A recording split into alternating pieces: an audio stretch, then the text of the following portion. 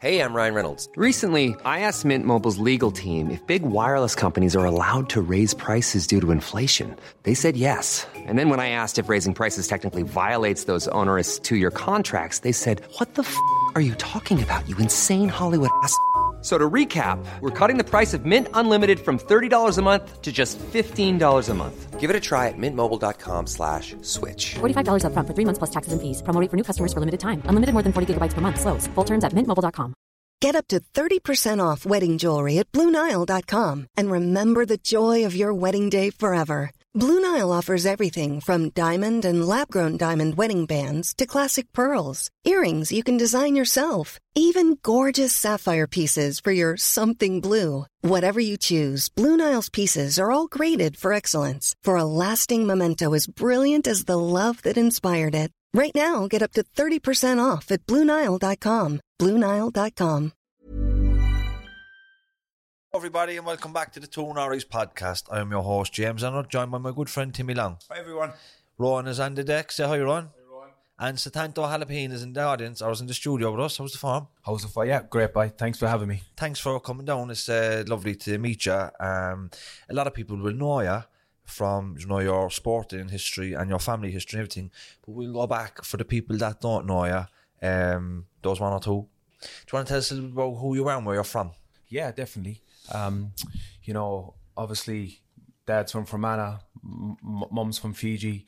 They met, long story short, they ended up in Australia, had 5 kids, and then Did your dad live in Australia? Yeah, my dad immigrated to Australia in 1967, I think. He went to Australia on a £10 ticket. So got off the plane and obviously carved a career for himself, like many Australians, many Irish people now that are out there, like myself, when I went out there. So we have a big Australian audience actually for the podcast, so hi to everybody in Australia. Hi to everyone. All the Irish that emigrated and stayed put. Yeah, definitely. Also my sister's out there in Melbourne right now, and my brother's in Perth. So yeah, all the Irish that are out there, a lot of them can resonate with this. So long story short, had 5 kids, and then my dad, his burning passion was to rear his kids and immerse himself in the Irish culture. So, packed these bags, and in 1988 came back to Ireland. And yourself, Timmy, James, 1988 was it was a bleak time in not only Irish history, but it was a recession. So everyone was going through it. So luckily enough, we landed in Cork. My dad got a job, and then we were living there in Parklands. Oh, I know it well. And then so there was a family that was on holidays, and they were away for the summer. So we were lucky enough to rent out a house there. But then we ended up in Kilmore Road up in Knocknaheeny. So we stayed there for a year or two. So and then ended up later on in Blarney. So I guess being in Parklands, that's how we got to play for the famous Na Piarsaigh in the north side. Yeah, that's right. Yeah, and the Parklands is right next to the Piarsaigh. Right next to the Piarsaigh. So it was only stone's throw away. So and especially the first time my dad told me he walked past the club, and it was Padraig Pearse, So my dad's from Fermanagh, he's very patriotic, so that resonated with him. So from then on, it was always black and amber. That's brilliant. Is your father a big man? No, Timmy, he's about he's about 6'1", 6'2", but I'm 5'9". Yeah. 6'1", so there's nobody big men next to Sedanta, I don't think. Like you got up off the chair there 10 minutes ago, and I know. I better get a box anyway, a step ladder, taking a photograph after for this. Yeah, I guess since I'm home, people forget how tall I was, you know what I mean. So you don't get many 6'5" guys playing corner forward now for Cork, So what was like growing up in the north side and being a different colour to the general population? Was that difficult for you? I guess early on it was. Early on you get the small comments here or there. Yeah. But I guess it's the same as anywhere else. If you sometimes if you're different, people might say something here or there. But and the whole crux of things, it was you just got by. You got by with things. You know what I mean? I remember back in the day, basketball was big in Cork. And there was an interview with, I can't remember his name, but he was an African-American guy that came to Cork, and he was like a superstar. And he said when he first arrived in Cork, because like we're multicultural now, but back in the 80s and the 90s, we weren't really. And he said that when he first time walking through Cork City, he said even the dog gave him a second look. He said the dog didn't even see a black person before. So like it's different now because there's black people and people from Poland and the Ukraine and everything in our communities now. Yeah. But back in those days, it wasn't like that. No, not at all. So were you always big for your age? Did you mature quickly? I was an average size until I got to about 14 or 15, and I kind of shot up after that. But I kind of thought that just being the average size, and then shooting up. I didn't really think of it, to be honest. Yeah. You know what I mean? Yeah. You were just getting big while everybody else around you was getting small. But you know what happens for sports people? Sometimes they are big for their age, right? And then they get to the state. All right, so when you're a child, it's all about size. Yeah. And if you're the biggest fella in the team, it's a lot easier. Right, but if you're bigger, you rely on your size, and then sometimes people plateau in their teens, and people catch up, and then you haven't developed the skill set because you're relying on your size. No, all of a sudden you're not the big guy anymore.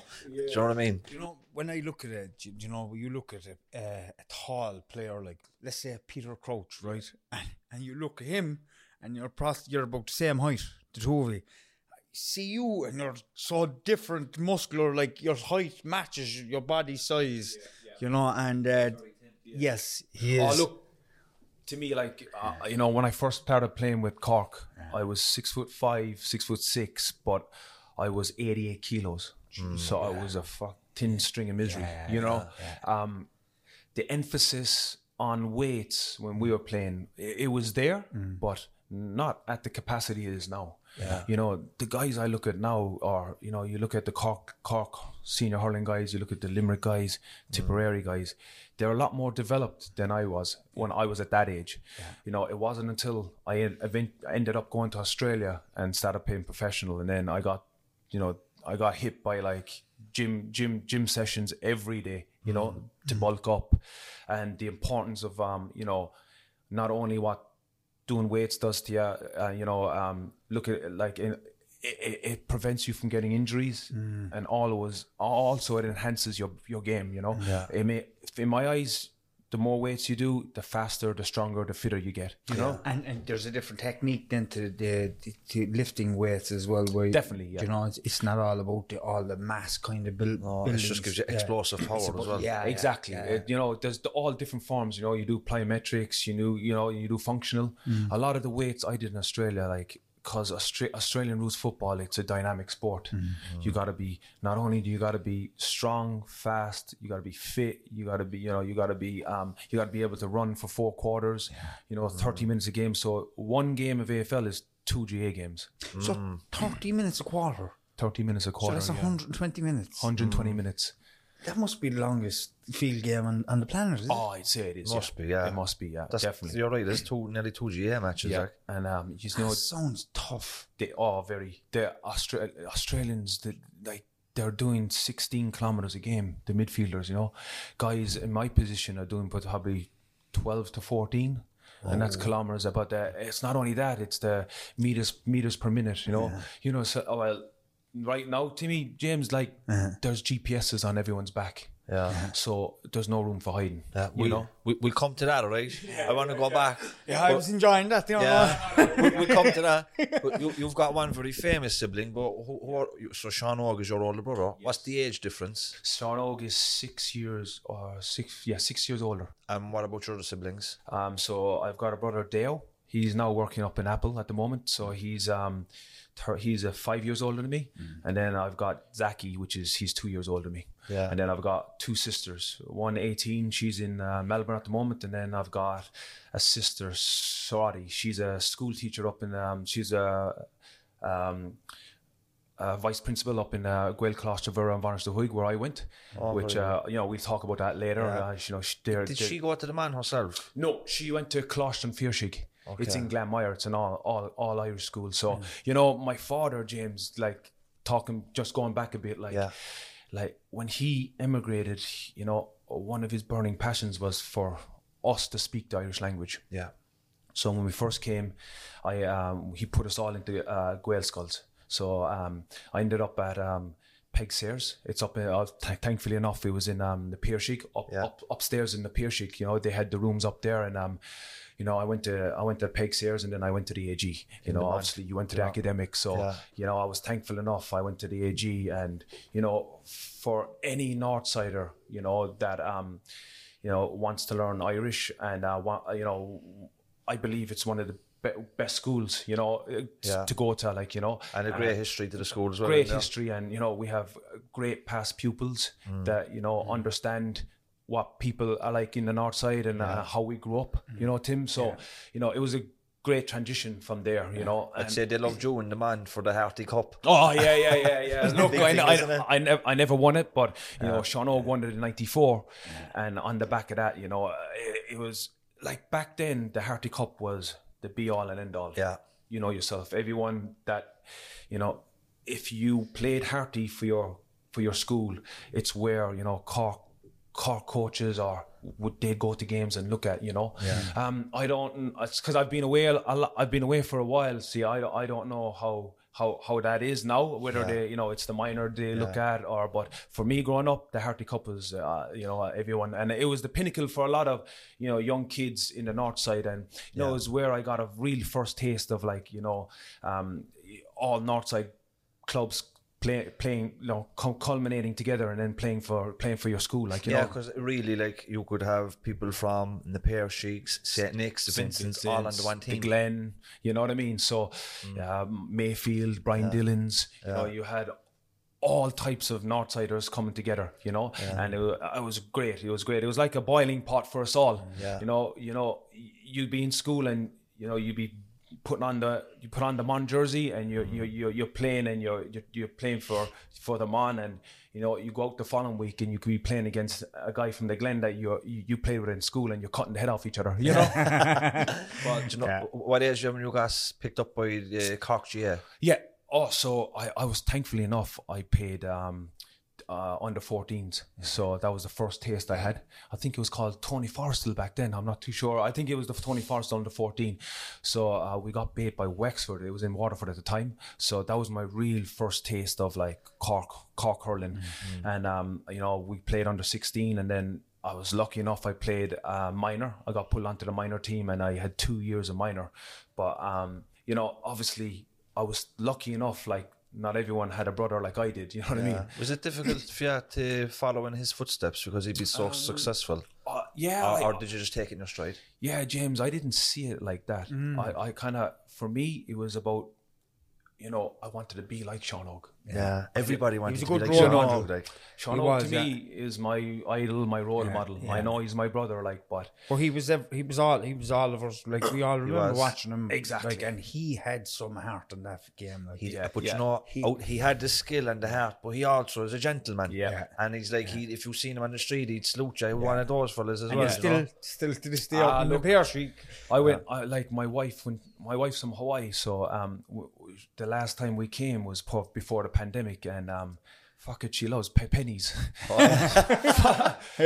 should have been Irish. Oh, stop. So every Irish woman, every year, mate, she's straight into pennies. Like, so Sean Og came with us, and we went into pennies, like, and you just see it, like, you know, everyone stops and, you know, says, Sean Og, you know, thanks for all the service you give to Cork hurling, you know, football, and he's, you know, and he's, no worries, man, you know, I'm delighted, you know, you got, you know, you at least, like, you got to have a smile on your face, you know what I mean? And that's the joy he brought, like, you know what I mean? So it was good to see that, you know, even though he's gone from the game for so many years, that people, you know, people around Cork appreciate it. And, you know, it kind of, it makes me see, I look back and I'm like, yeah, fuck it, you know what I mean? If you're putting, you know, smiles on people's faces when you're able to play the game, you know what I mean? That's the joy about GA. I think a powerful team, though. Unreal. Remember him and The Rock, remember? Dermot O'Sullivan. Imagine coming up against them. And do you ever play against Dermot? Brian Corcoran. Yeah, so I played, we played in 2004 in the county final against Tough man. I played soccer against him. Oh, you played soccer? Who did he play with? We played Ballintorres, was it? Ballintorres, yeah, we played. We Down were by Watergate. We were Norvilla, and I remember he went up for a header. I won't say the guy's name now, because but he went up for a header with a guy one day, and your man came down off the air like asleep. Yeah. Literally, like it was, he was such a powerful man. He had really massive legs, and I used to love watching them boys playing hurling, because they had what I had. They gave absolutely everything that they had. What else that team had then? Jordine, the O'Connor brothers, like the skill and the technique, they had everything, didn't it? James, they had all the talent there, and not only did they have the talent, they had the work rate, they had the ethic, you know, they had the passion, everything, you know, everyone, they all bought into a common goal. What was it like coming into that setup as a young hurler? Look, I was only raring to go. You know what I mean? You know, I grew up idolising Alan Brown, you know, Joe Dean. John Gardner. There's so many John Gardner, like, you know what I mean? Ronan Curran, Niall McCarthy, Timmy Mack, the list goes on. Like, you know, these are kids now. I mean, these are players when I was a kid, but I used to bite at the chomp to watch him play, you know. And when Sean Og was training, I used to get every opportunity I used to get. I used to go and watch training, you know, because at the end of the day, I wanted to be like them. You know what I mean? And that was for me. It was like that was a natural progression, you know. What age were you when you got? What year did you get into 2003. 2003, I got an opportunity, and you burst onto the scene, and you held your own too. I did. I look, you know, I had a lot of support, a lot of help. You know, when you're a young kid breaking on, you do need a lot of help. You know, I know myself from younger guys when I played AFL. You know, the nerves or whatnot. You know, the raw occasion might get to you. But if you have, you know, players around you that are composed. And Cork back then, like, you know, they played in Munster finals and played in All-Ireland finals. So, and, you know, sleeping in, you know, Burlington, or you sleep in a hotel, and, you know, you would just get coached by them, and they would make it so relaxing that, you know, I remember Jordine, before I played, he basically told me that whatever you do in this game, who doesn't really matter, you know, there's no pressure on you at all. Yeah, it's the pressure's on us to perform. You know, we got to show you the way. Yeah, and I was like, oh fuck, nice one. You know what I mean? There's a nice thing to say to a young player. You know, that's any. And you went out. You had a stormer. You played in an all-Ireland final. As long as you contribute, that's all that matters. You know what I mean? Do you know, you were young at this stage, right? In school and whatever. 18, 19. I was 19, going on 20 when I started playing with Cork. Just before that, just go back. Before that, you started playing with Cork from the young age of 14. Like, those are the teenage years. Yeah. You know, like, did the hurling and football help you not to get kind of go down the wrong road or anything like that? 100%. You guys know yourself. Yeah. In the Cork, in the north side. Yeah. You know, you can. You know, having so much testosterone as males, you can, you know, you can get, you know, you can go down a different path. You know, I know myself offhand, few of my friends have gone down that path, and it doesn't end up well, you know. But if the young person can stay involved in the sport at all, it's great. They might go through a rocky patch, but they're always dragged back. And we spoke about this with Philly McMahon and with Thomas Gould about the GA, you know, looking after the young people, because when you play soccer on the north side, you could play with Grattan, you could play with Castleview, Temple United, Mayfield, fucking Knocknaheeny Celtic. When you join a GA club, you're with that GA club for the rest of your life. Yes. You build relationships there, they look after you, and if young people stay involved in that, they generally kind of have, you know, they do okay out of it, you know. Definitely. And they get jobs out of it, they get mentored out of it, you know. Yeah. You know, what I tell kids these days is like, they don't understand. I'm 40 years old now, next year, so when I talk to kids, I tell them like that the life lessons you pick up in a GA club, you transition them into life, into work. If you can communicate with a coach and you can take constructive criticism, and, you know, I know some guys, you know, in the north side, they get hot tempered, you know what I mean? And I was one of them. And if you have a coach that gives you a bollocking, you know, you got to understand to segregate that. Because at the end of the day, what are you there? What's everyone's common goal? To fucking win a game. And everyone gives up their time for free, right? So if you can differentiate, like, this guy is here to help me. He's given up time away from his family. He's coming up time. He could be with his daughter, he could be with his son, he could be anywhere else, but no, he's given time for you to get better. So you take them life lessons, right? You can accept it, right? Criticism, and then you can get on with your teammates. If you go to any workforce, first thing they say, can you accept orders? If I tell you, I'm an electrician, I tell you to go wire this panel up, and you go, no, I don't want to do that. You know what I mean? Are you an employable person? You're you know not what I good mean? to anybody. Or you're good to nobody. Or, you know, there's Jimmy here. He's you got to work with him for the day. Oh, I don't want to work with him. You know what I mean? So everything was relative in sport. So you go on, you get on with your teammates. You know what I mean? Good point. You have a burst up. Very good point. What not? You have a burst up, all good. But at the end of the day, you shake hands, hug each other, and you're just there for a common goal. And you transfer. Little do you know, as you get older, all these small things add up, right? And then when you go into workforce, you're already doing that stuff. You're already doing it. Team player, leadership, temperament, 10% all this leadership. stuff. You become at 14, you can become a captain.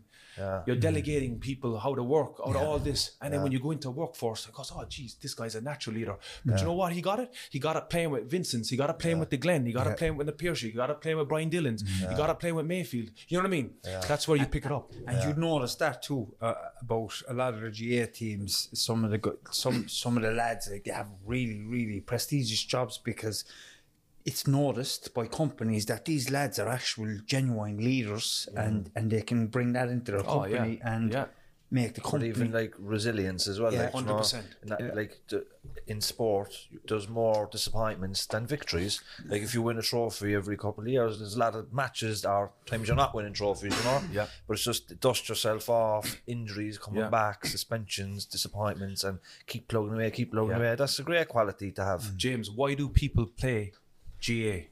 Why do people play GA in my eyes? It's because you grow up with the same guy since you're 5 years old, right?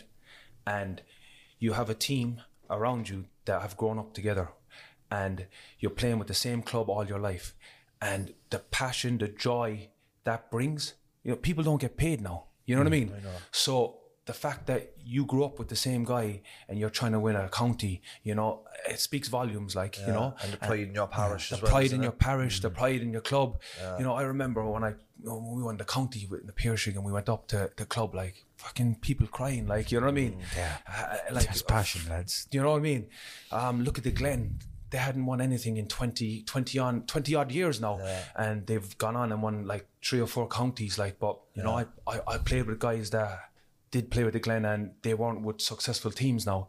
And I can only imagine when I was in Australia, and you know, I'd always look at the games, look at the results, and I looked at the Glen and the guys that were my age that were coming to the end of their career and they had won counties. That to them is going to be, you know, they'll take that to the grave, winning a county for the Glen. You know what I mean? But you hear, like, I think it was Joe Canning said, or somebody of a high profile anyway, they said that there's fellas involved with, say, in Kilkenny, for example. They won so many All-Irelands in the last 15-20 years, but they'd give up a few of them for one county or for one with their club, because the club means a little bit more. Do you know what I mean? It's that harder thing to win, you know, like to win an All-Ireland with your club. Like if you're winning with Kilkenny, they're winning 5 out of 7 years, you know. But to win it with your club is that little bit more special. It's special. Like when I know, you know, when I was in Australia and I got the opportunity to come back and play, you know, we beat Clyne in 2004. It was my last game. Looking back, that was my last game of hurling. And to go out on a high like that, you know, especially playing with Zaki and Sean Og, because, you know, I never ended up playing with Sean Og ever again. You know, I played with Zaki in Australia when he came back. And that was a great experience by itself. But to win something for my club, especially, you know, after I left, you know, obviously hadn't won anything, and to give back to the club is something that I look back and cherish for the rest of my life now. We've a sign, man, on the wall, you're right. Oh, Christy. Oh, Christy Ring. It's Yeah. nice, isn't it? Yeah. We were up with a friend one night, the two of us, and he had a load of these pictures inside in his office, and he says, lads, they're there if you want to take them away. And I looked, and I said, it's Christy Moore. I said, that's actually a beautiful drawing. So we brought it down here and we hung it. Christy Ring, not Christy I know, Moore. Christy Ring. Christy Moore, he said. Christy Moore playing in the county. Don't ask me where that came from. Don't ask me where that came from. We were talking about Christy Moore. That's Christy Moore playing Junior C. They actually look the same. I look Christy Ring like, is he a Clyde man or is he a Glen man? A Glen man. Originally from Clyde. Originally from Clyde, but look, that guy is gonna go. Legend of all legends. He's a legend of all legends. He's won how many 8 All-Irelands? You know what I mean? But it's the mystique and the legend around him as well. And it's just the raw natural talent. Yeah. Do you know, the natural talent. See the documentary RT did on him. Yes. He was tough out as well. Like he fucking, there was a bit of nastiness in him too. Like, but you don't get to that level without having that. Yeah. No, you have to be tough. 2003. You're after breaking into the scene. You're unlucky to lose in an All-Ireland final. You're an all-star hurler, and then you leave to go to Australia. Yeah. What was that like for you? Oh, look, for any man, growing up, or for me personally, I knew GA, all I wanted to do was play hurling football for Cork. And, everything, all my training or everything was a combination of just playing with Cork, playing with Sean Ogue, winning an All-Ireland. But also in the back of my mind, I knew that GA isn't a professional sport.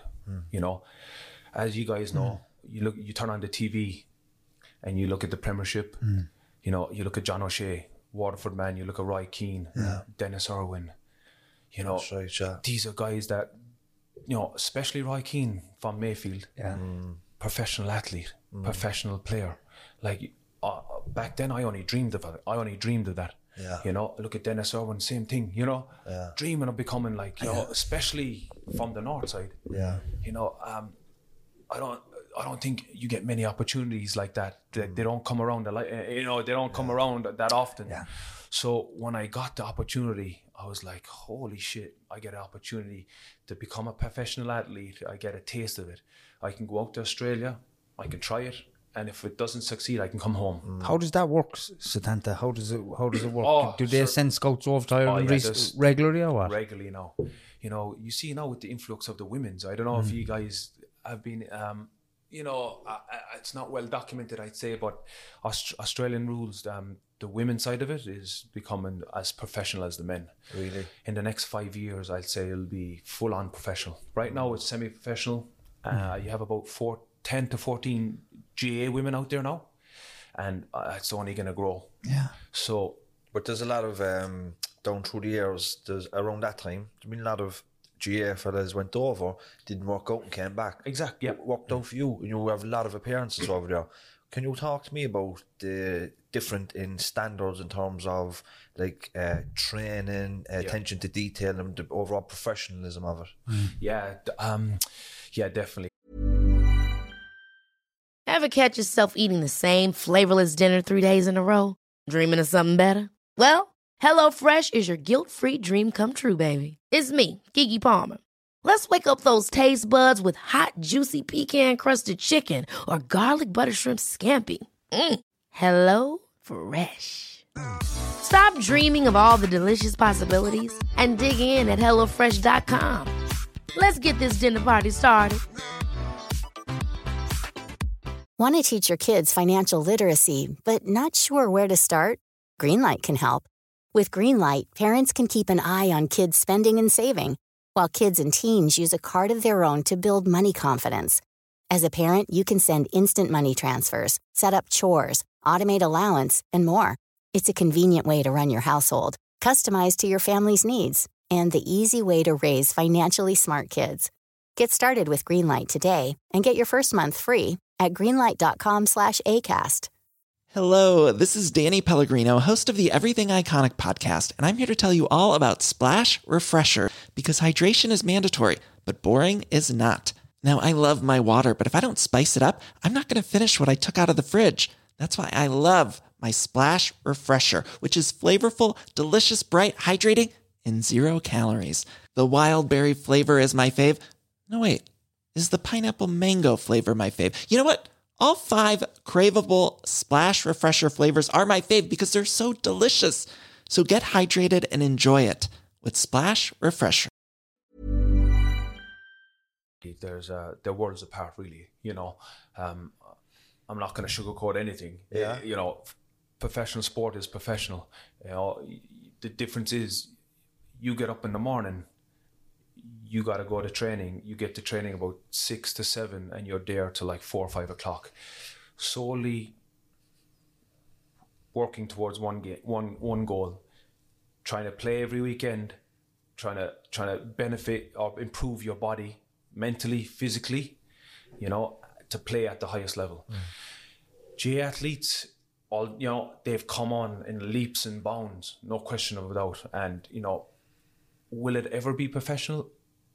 I don't know. I'd love to see it professional, but look, I don't know whether it will or not. But the amount of effort and work they do is like, it's unparalleled to what I used to. You know what I mean? Yeah. Them guys, they are doing so much.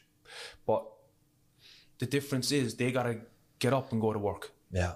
You know, they do longer hours, obviously, because you got to work 9 to 5 and then after work you go to training and then you might do weights. Whereas an Australian rules athlete is straight.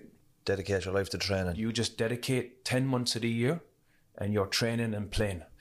And is that the length of the season? It is, yeah. A long 10 season, months. isn't it? Very long season. Yeah. You have the pre-season. They're trying to shorten the pre-season now because obviously with just the demands of the game now, you play 22 games in a year. You play one game a week for 22 rounds, and then if you're lucky enough, then you make finals, then you make the grand final. So is it could you go through a whole season without getting injured in Australian rules, because it's such a tough sport? It is, Tim. Like, you know, you got to be very lucky. Very lucky. You got to be very lucky. A lot of things got to go your way, you know. I've played 3 years out of my 14 that I haven't been injured. I've been thankful enough. I've had injuries, but you've kind of get through till the end of the year. You know what I mean? And then you get it looked after. But, you know, out of my 14 years, yes, I have had ups and downs, but you know, if you're lucky enough, you know, you can get through games, but that's where, you know, you got to really look after your body. Yeah. You know, you're doing weights, you know, you're basically, what you're doing is trying to keep yourself on the park, you know, and by improving your physical well-being, you know. Did you transform your physique? Oh, I did, yeah. So when I played with Cork, I was 88 kg. So when I ended up at Carlton, within 3 years, I was 107. Muscle. Oh, I'd like to say muscle. Just muscle. Yeah, muscle. Like, because I just wasn't competing. The game has evolved now, like GA. Yeah. You know, obviously the game, it changes. But when I played, it was all physical. It was a physical game. Big men now. You know, so. But you'll notice, I spoke to you before we started a few years ago when we did the international rules. You know, there was a few situations there where the Australian fellas, they just bullied the Irish lads, and they just looked bigger shoulders, bigger pecs, bigger backs. The Irish fellas. But you know what? It actually looked like they weren't even putting in much effort. Yeah. Because they were just so much, like, you could see that they're professional. You could see that they're training. And I think there was a bit of an ego there as well, like, I'm a professional athlete. There's no way a part-time or a amateur is going to beat me, and I'm just going to, you know, just impose my strength and physicality. You know, and it got very rough, and it even got cancelled for a couple of years afterwards. Yeah. But look, what I'd say to you, James and Tim, like, you know, forget about the international rules. Just for a second, park that aside, right? Just do yourself a favour and on a Friday night or a Saturday, just get online and watch an AFL game. You know, what they did in the international rules, that's normal, you know. They're doing that stuff. That's par for the course in Australia, like. That's part and parcel of the game. It's a tough game. There's tackling involved now, like, you know what I mean? They do it week in, week out, so it's naturally they do it here, you know. And the GA, we don't kind of play like that. You know what I mean? Has there been people getting injured really, really badly as well? Has there been, like, because it actually reminds you of a sport nearly just as tough as rugby, if not more physical, but just stronger, kind of more athletic men. Yeah, dude. They're not. Do you get the normal injuries, Tim? Like, you know, you get you do your cruciate. Yeah, it's a beautiful summer's day here in Cork at the moment. You know, wearing a shorts, you've got a big scar on the inside, inside of your knee. So I did my cruciate, like no one, like same in the GA. Like, you know, you might turn the wrong way, you might fall, and a lot of the injuries come from that. You know, you might fall after you catch a ball and you might pop your shoulder. You know, but there's no real malicious injuries. Like, there's no one out there to cut someone's head off. You know, if that's what you're thinking. Like, it's just, you know. You'll be thinking the NFL over, like, and there's so much talk about the injuries, the head injuries, because of the tackles. And I was just thinking, like, from the few times I did watch the Australian rules, like, they were so tough. It reminded me of something similar without helmets. The rules are put in place where they're like the contact, it's not to the head. You know what I mean? So they do protect the head big time, you know. And if you do contact the head, you do get sent to the tribunal, and you get sent there, and you get the right you get the right suspension. Like, what was your role in the team? Like, so I was lucky enough, you know, when I first got there, I started playing in the back line, which I was unfamiliar with when I played GA. But to learn Australian rules, they say you got to caravan someone, which is, if I'm a defender, I got to follow the forward around, and then you pick up the patterns of the game. And that's how I did it. So they put me full back, centre half back, and I would follow. And you know, you try, if the ball's kicked in the air, you try punch it away or spoil it away, you know, or tackle. And then you start to learn the game. And then when you start learning the game, you know, you can what's the word? You can interactive, or you be more flamboyant, or you can you begin to like run off and be more creative. That's the word. So and as I got more creative and the more I understood the game, I played in different positions. And then later on in my career, I ended up in the forward line, which, you know, as you know, I love scoring goals. So it was a natural. Who doesn't? I know. It's the glory of scoring the goal. The glory of, you know, you score goals in front of 80,000 people now. Is that how big the crowds are? Oh, the crowds are huge. Australian rules is the number one sport in Australia. And were you a big star? Oh no, I wouldn't say I was a big star. I fulfilled the role all right, you know what I mean. But there's, you know, there's guys that are, you know, really, really, really famous, you know, and they're, you know, obviously they've played their whole life, and you know, I wasn't one of them now, you know what I mean. I don't want particular details now on this, right? But can you earn a good living playing that for Irish fellas that's going over? Oh, definitely, you can, you can. That's great. Look, if you would I be too old and far? I know. Prison rules. It's definitely lucrative. We had a couple of sports stars on this podcast in the past, and when they were sports stars and it was successful and it was great, and they had the profile and the success and all this training, and then the career came to an end, and then it was like, what do I do now? And that's then where the problems developed. What was life like for you when you finished your career? Thankfully enough, you know, growing up in Ireland, you know, everyone has to work.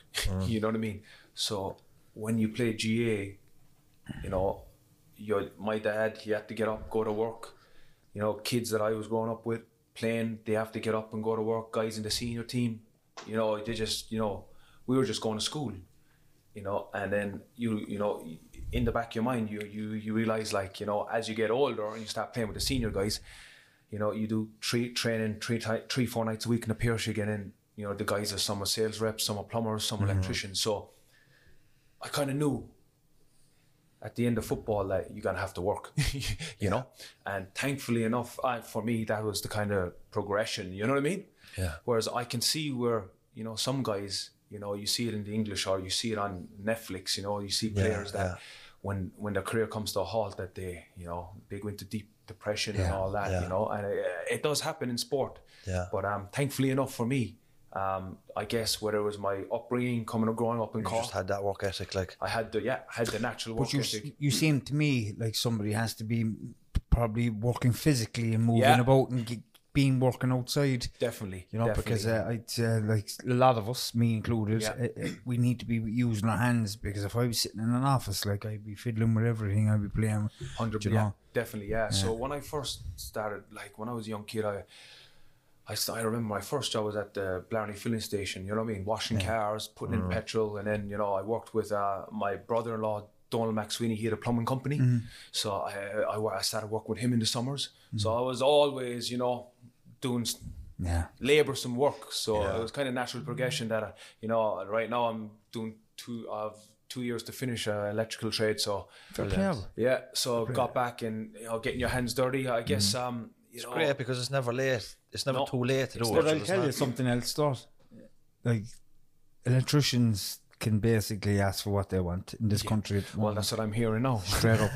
He'll be back in 2 years. Oh, yeah. Naming his price. Don't tell me that to me. Yeah, they're on really, really good money. Yeah. Really, all trades are on really good money at the moment. Oh, yeah. It's probably one of the best paid jobs in Ireland at the moment is tradesmen, because there's such a demand. Yeah, I hear. Yeah, Timmy, I don't know, you were talking to me, but since I've back there, a lot of people are saying that they're finding it very hard to get tradesmen. Unbelievably, yeah. And when I was growing up, like everyone was a tradesman. And, you know, the boom, the Celtic Tiger, that's right. Everyone was there, and then obviously, you know, the recession kicked in, and, you know, then factory jobs became very. Do you know what's the right word? Attractive. Attractive, you know, exactly. Let's get off the cold building sites into a lovely. We get our health insurance. A lot of fellas was burned from the last recession, and it's more stable to go into Pfizer's and Apple and Johnson and Johnson now. Yeah, you know, because when the recession hits, the construction is the first industry to go. You know, 100%, James. But do you know, when you're an athlete, especially when you're a professional athlete, you have your health checks, you have your dietitians, and you have your training. What was it like when you finished your career, like with your health and your nutrition and stuff like that? James, great point. You know, when you're a professional athlete, everything is there for you. You know, you get fed at the club. You know, sometimes you can even sleep at the club. You know what I mean? When you get injured or you get a dead leg or anything, you know, the facilities are there. You get the ice. You know, we've got underwater treadmills where you walk in. It's amazing. And not only comes with that, you get the best of facilities. You get the gym, you get the tracks, running tracks. You know what I mean? You get the nutritionists, you get the psychologists, you get the dietitians. What else? You know, physios, myotherapists. You name it, you get everything. Not only that, you get a doctor, you get medical screening twice a year. So anything that pops up, you're aware of, you know. And, you know, for me, a bit about my background is when I finished playing, you know, it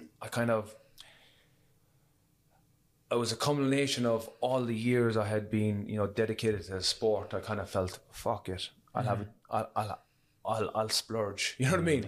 I can Timmy, I can go out on the weekend and I can have a few drinks and then I eat can what you want. Eat what I want.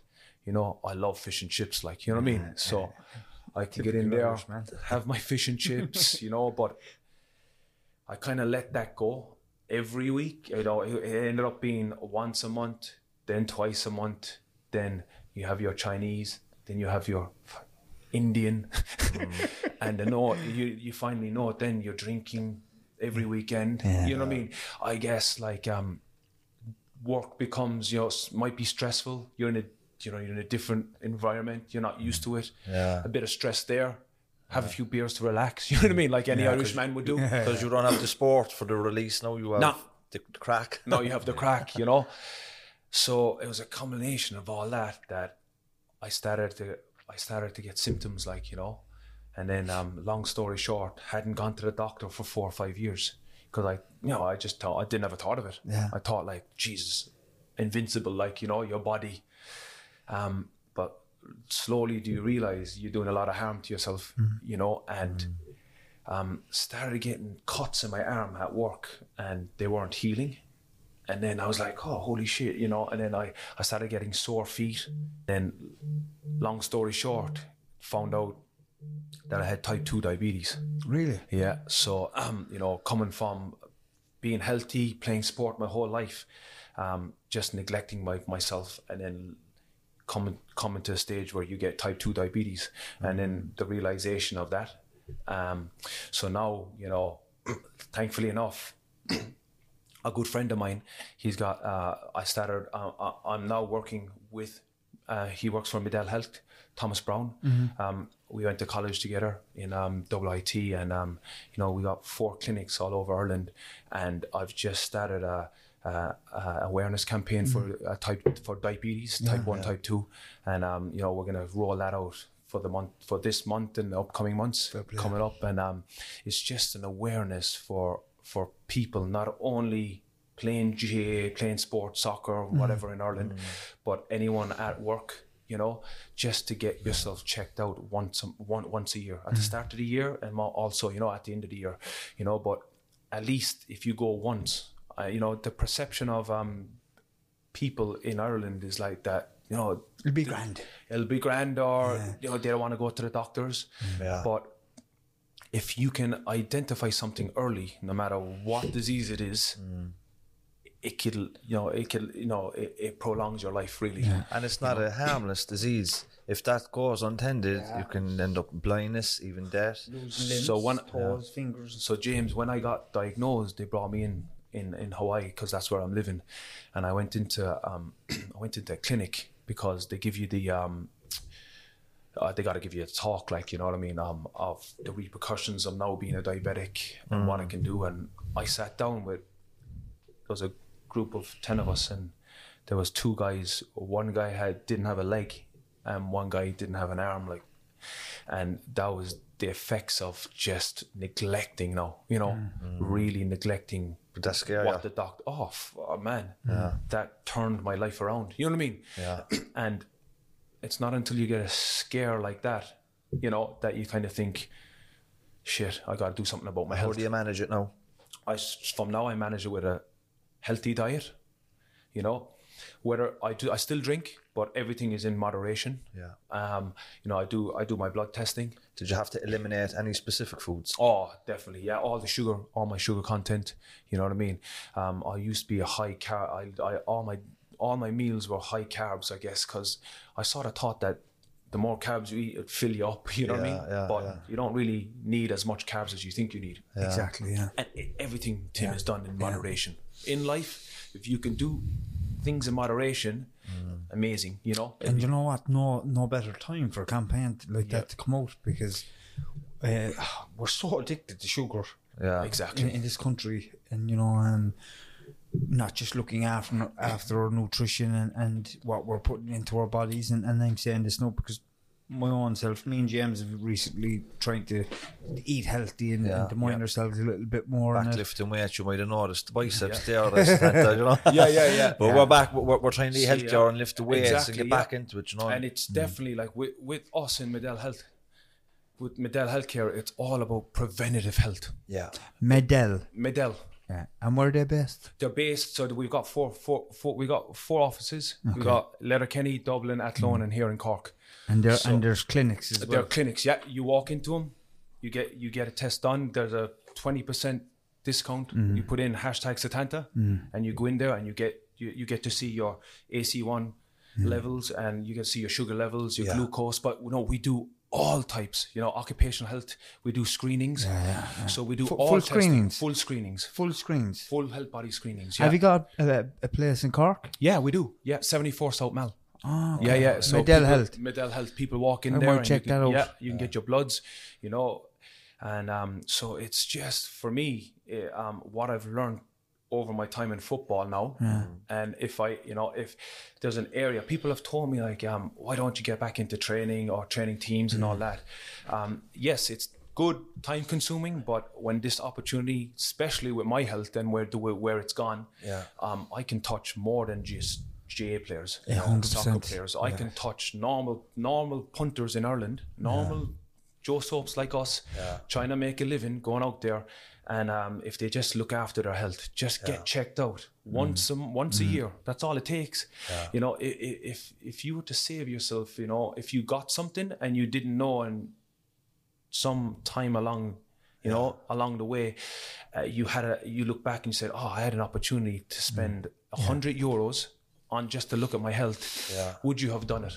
Of course you would have done it. You know what I mean? I've been meaning to do it. I have actually been meaning straight up. Oh, come in with us. Yeah, for a month, if not 12 months, I've meaning to go in and get a full screen on bloods, to see what foods I may, because sometimes there you eat a certain food, next all of a sudden you've lower wind. You know, you might have allergies you don't even know about. So we do, James, we do allergy tests, we do all tests, we do digestive. You could be allergic to something that you don't know of.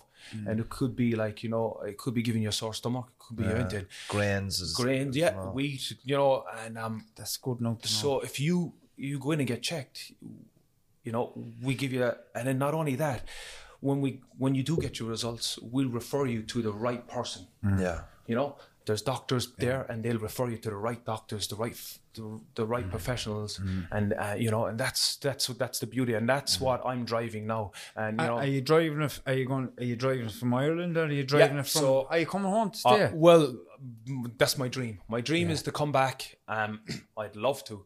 Like, you know, I might have the right electrician for you to join as well. Look, I'd like to have a life of Bono. You know Bono? He lives 6 months in Ireland and 6 months in the south of France. You know what I mean? Wouldn't it be nice? So 6 months in Hawaii. I get 6 months in Hawaii, Tim. You know what I mean, James? If I can do 6 months there and 6 months here, wouldn't it be nice? Coming from the north side of Cork, by you take that. You know what I mean? I'll do 6 months in Cork and 6 in Kerry. You know what I mean?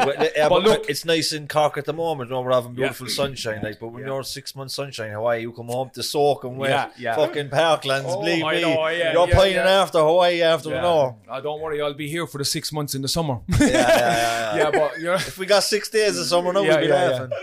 But before we let you go, I just wanted to get your opinion on Cork GA and the state of it at the moment. Like, we're not in a good place.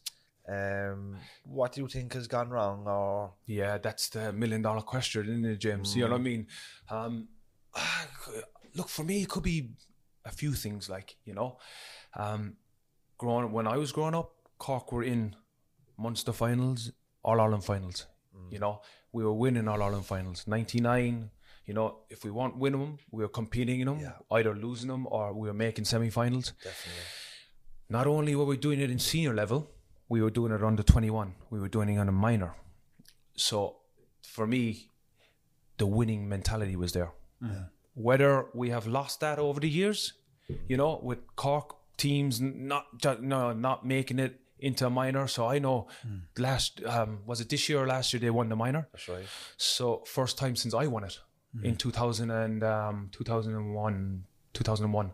You know, I lost one 2002, one 20 years ago. 20 years, you know what I mean? So it's a long time for a Cork minor team, you know yourself, like, and the perception out there in Cork is that we are winners, which, you know, when I was growing up, that's all I heard. We are winners.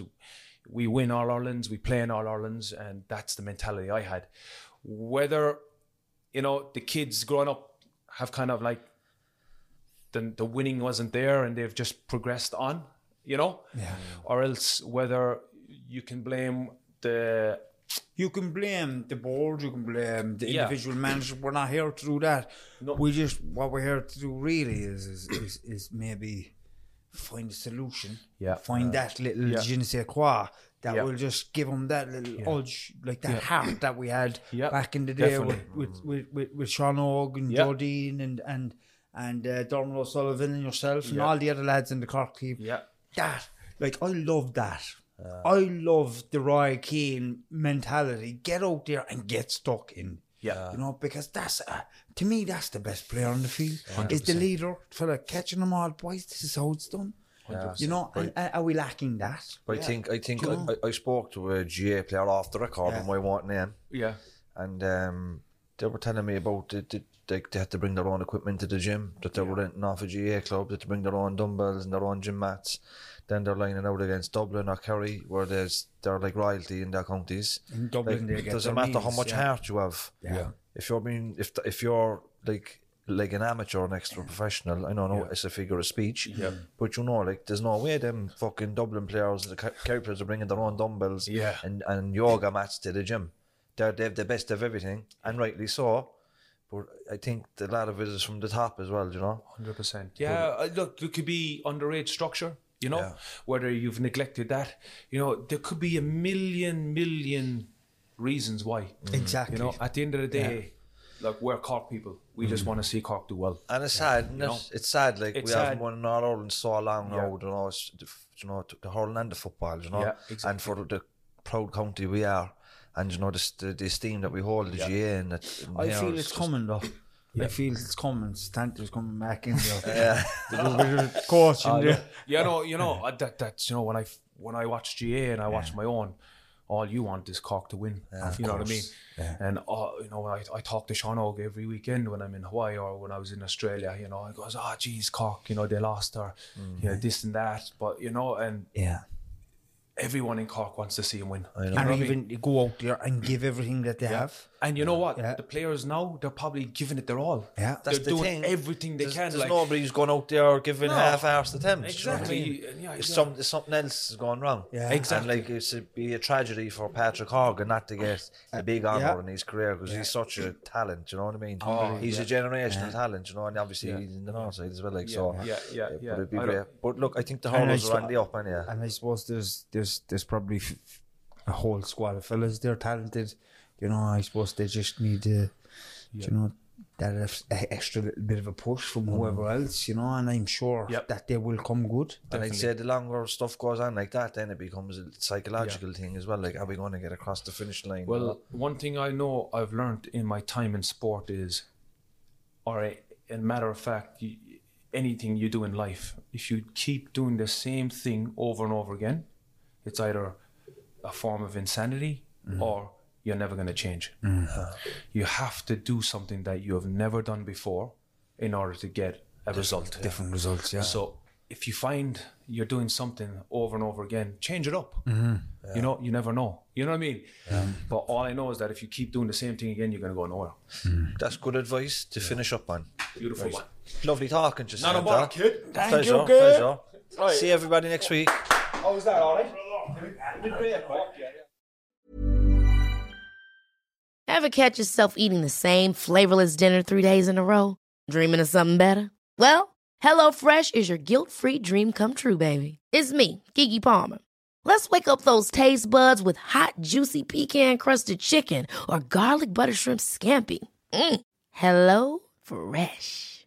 Stop dreaming of all the delicious possibilities and dig in at HelloFresh.com. Let's get this dinner party started. Hello, this is Danny Pellegrino, host of the Everything Iconic podcast, and I'm here to tell you all about Splash Refresher, because hydration is mandatory, but boring is not.